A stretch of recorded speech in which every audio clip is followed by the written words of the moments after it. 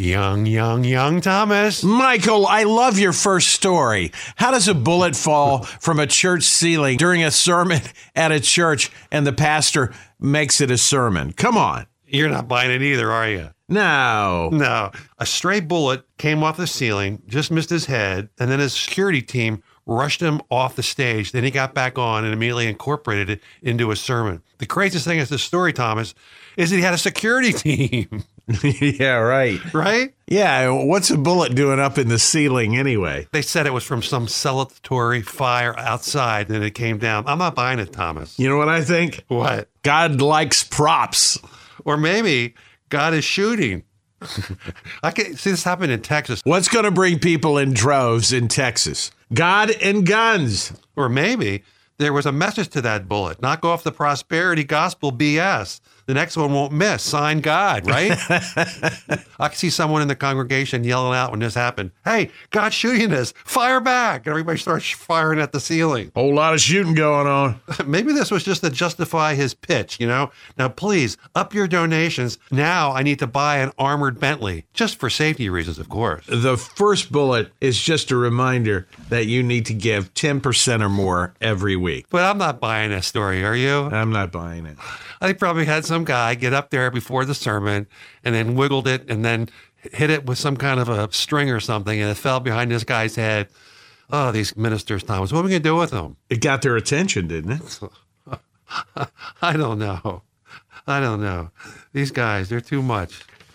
I got a confession to make. Go ahead. Right before it's time for me to get a haircut. Do you know how I know that it's time for me to get a haircut? Because somebody say you look like somebody. I look like one of those preachers.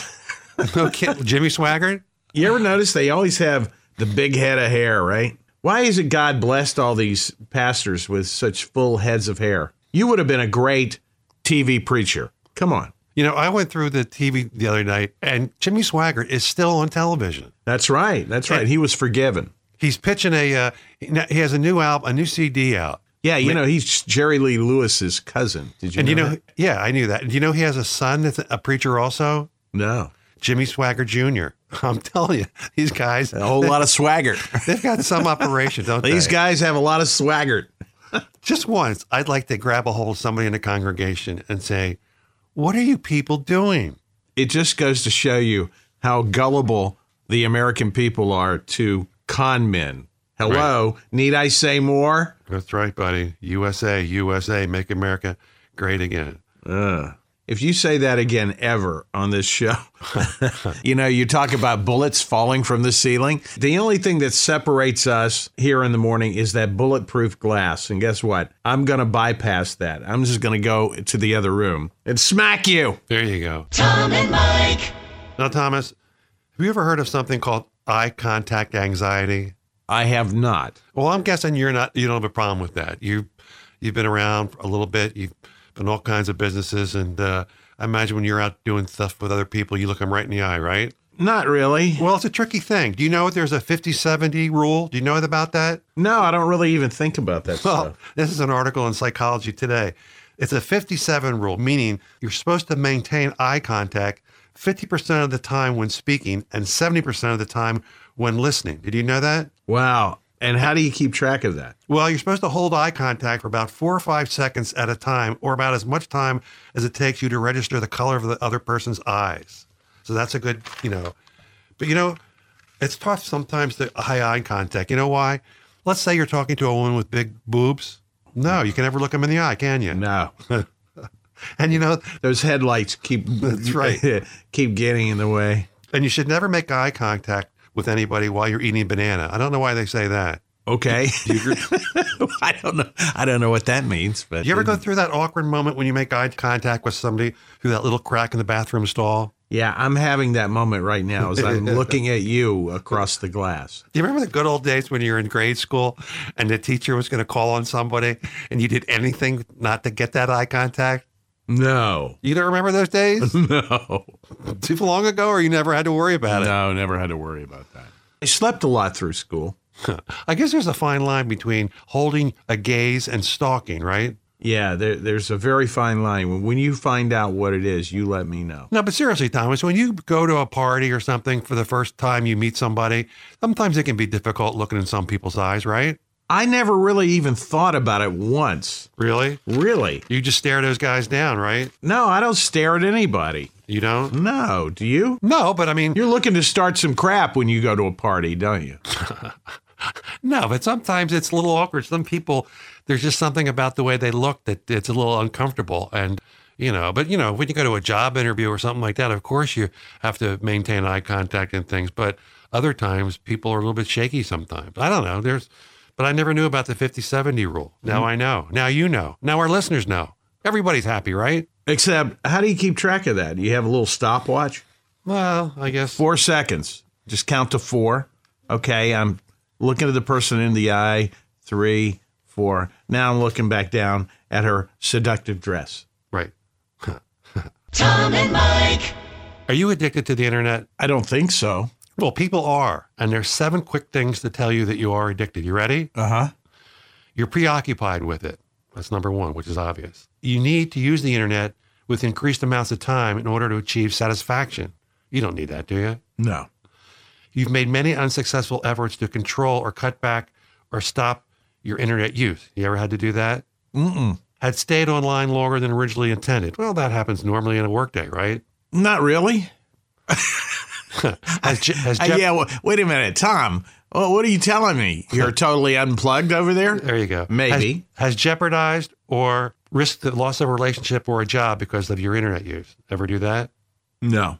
Have lied to family members the amount of time you spend on the internet. No. And you use it to escape any problems in life. And Thomas, they actually have rehab for people that you have that condition. I can believe that. And I don't have one of those. So I'm feeling good about one addiction I don't have. Very good. But I want to warn people, if you're going to go to one of these rehabs for internet addiction, just make sure they have Wi-Fi, right, pal? Give a person a fish and they eat for a day. Give a person the internet and they'll never bother you again. That's right. Right? We talk about that Google machine all the time, don't we? The Google machine is good for us because it makes us sound smart. Some when people we're are really not. They got YouTube, they got Twitter, they got Facebook. I envision that one day, all 3 of these big social media things will join together. You know what they'll call them? You twit face. You twit face. There you go. How about that? I like it. Tom and Mike. You know what I was watching last night? What's that? Which I rarely watch TV. Yeah, bull. Honestly. Yeah, the BS meter's going off that board right There's now. a thing on Netflix. It's a documentary that was made a few years ago about Johnny Carson's life. Oh, really? Yeah, you'd find it very What's interesting. it called? Just type in on Netflix, the search engine, Johnny Carson documentary. Right. It's a couple hours long, but it's really good. You'd find it, especially you. Well, I loved him. He could be a real bastard, though, couldn't he? When he drank, Right. he was a angry drunk, Right. and he used to pick fights with people. Right. Him and Ed McMahon used to go out and party together. Right. And Ed McMahon used to have to pull him off people, because he'd be very sweet, very charming, and then he'd start drinking, and he was a totally different person. He had 3 wives, all named Joanna. Actually, he was on to his 4th wife Right. when he passed away. No kidding. He died of cancer. And the crazy thing is, he was exercise fanatic. Yeah, but he smoked, didn't he? Yeah, he smoked. I mean, kind of offsets everything. But, he played tennis all the time. He swam. He was really in tip-top shape, but he smoked. Yeah. It got him. And they said that the last few years of his life, he used to love going out. He died in 2005. Right. The last few years of his life, he used to like going. He had a big yacht. He'd go out. He was a loner. He'd like to go out by himself. But occasionally he'd have friends on the yacht. But he'd go out in the middle of the ocean and just swim. Yeah. So he had some friends on this yacht with him. And, he jumped off the boat, went in the water, started to swim, came up. He couldn't breathe. And he said, something's wrong. I can't breathe. And they pulled him in and took him to the doctor. He had emphysema. Right. And then that's what ultimately led to the lung cancer, Wow. But what a genius, There are a lot of guys like that. He was so funny on television, but by himself, he was a loner, right? Right. He was kind of antisocial. Yeah. You know, he had 3 young boys that he never. One died, I remember. Yeah, one died. He fell off a cliff or something. He drove his car off a cliff in Malibu, I think. You know, the Pacific Highway, right? Yeah. James Dean kind of death, I think. Right. He didn't really have a very close relationship with anybody, including his own family, you know.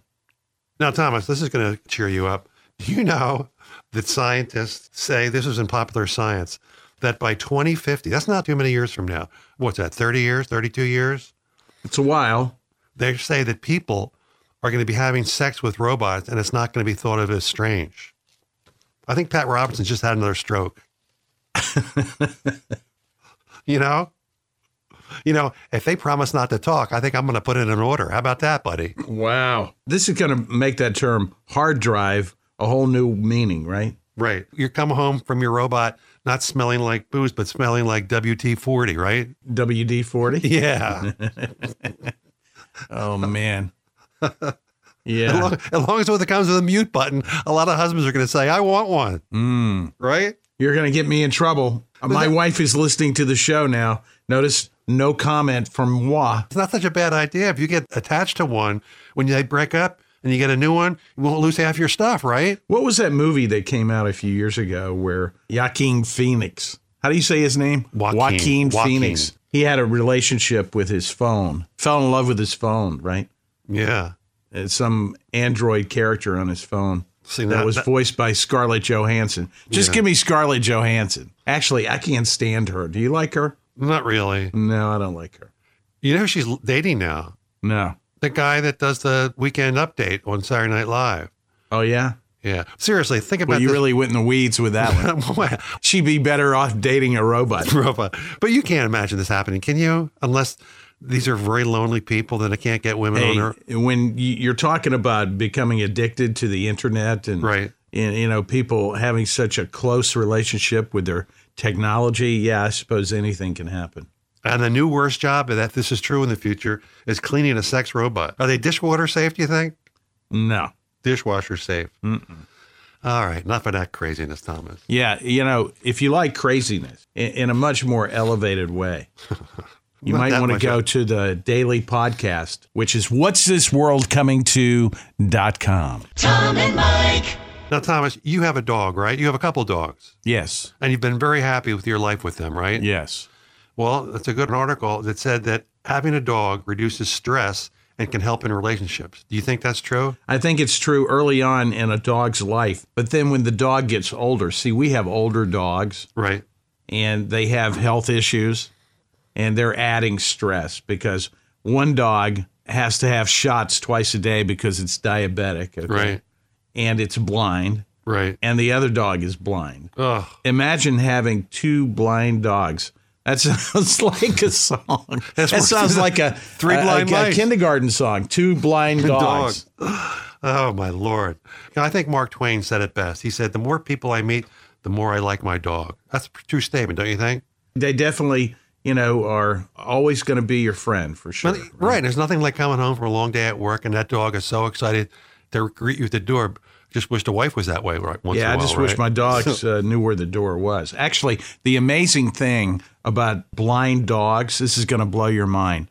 They still find their way around perfectly. It's crazy. Well, probably because their smell is so much better than ours. Right. I actually said to the veterinarian once, because she told us that the dogs were going blind and there was nothing we could really do about it. And they're going to be completely blind one day. And I said, well, that's it. We have to take them in, put them down, right? She said, oh, no. They get around just fine. Well, do they look like they have a quality of life right now? Oh, yeah. Yeah, absolutely. Well, is it Believe me, we felt like the dogs were suffering in any way. We would do the right thing, but they're not.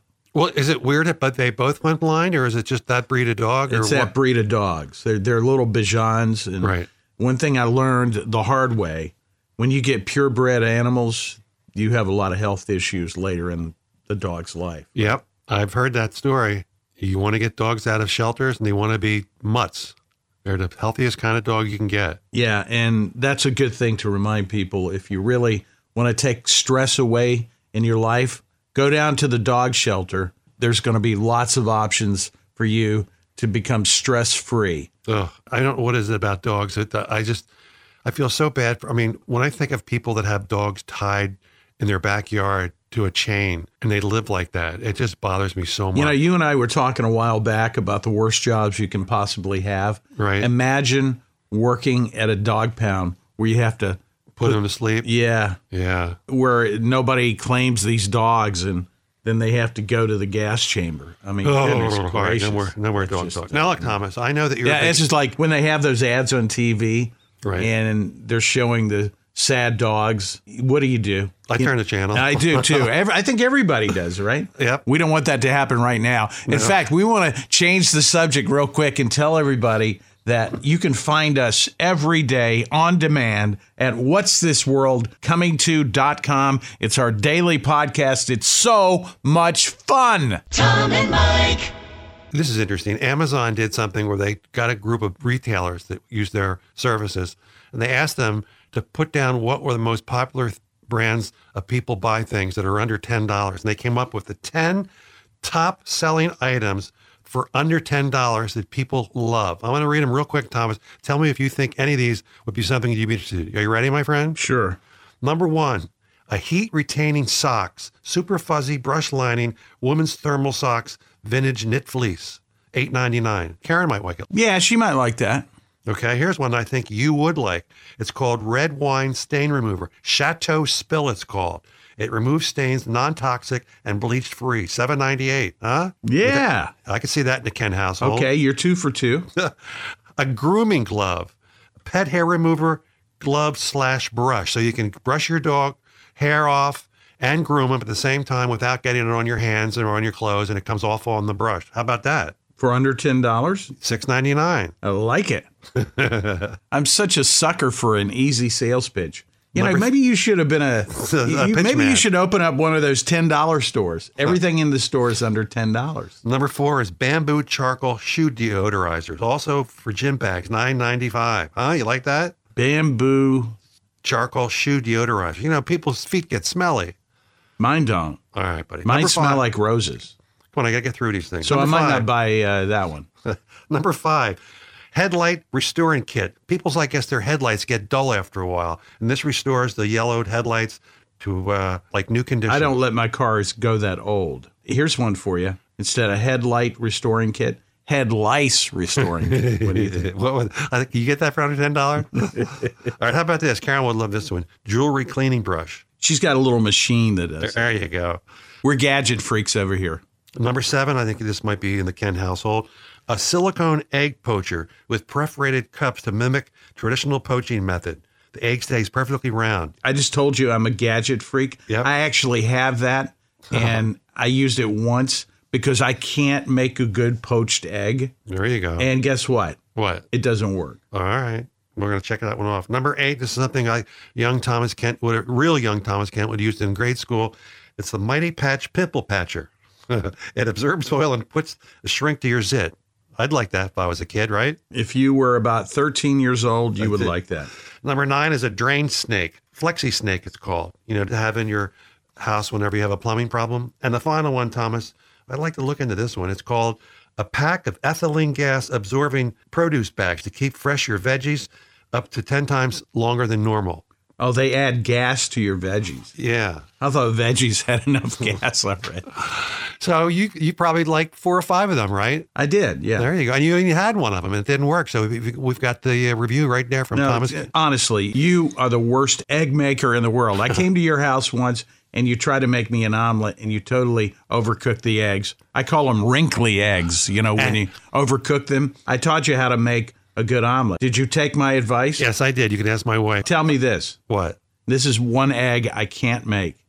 It's the poached egg. Okay. How do you make the perfect poached egg? They say you boil a little water, you put a little vinegar in the water, and then you just crack the egg and put it in the boiling water. Now, I've tried that, but it doesn't work for me. How about you? I don't know, but I just want to tell people that when you did come to my house and have those eggs, if I had been a guest in your house and you had cooked me those eggs, I would have been the perfect guest and just ate them. And then I don't eat no wrinkly eggs. I would have told my wife later, boy, Thomas made some bad eggs.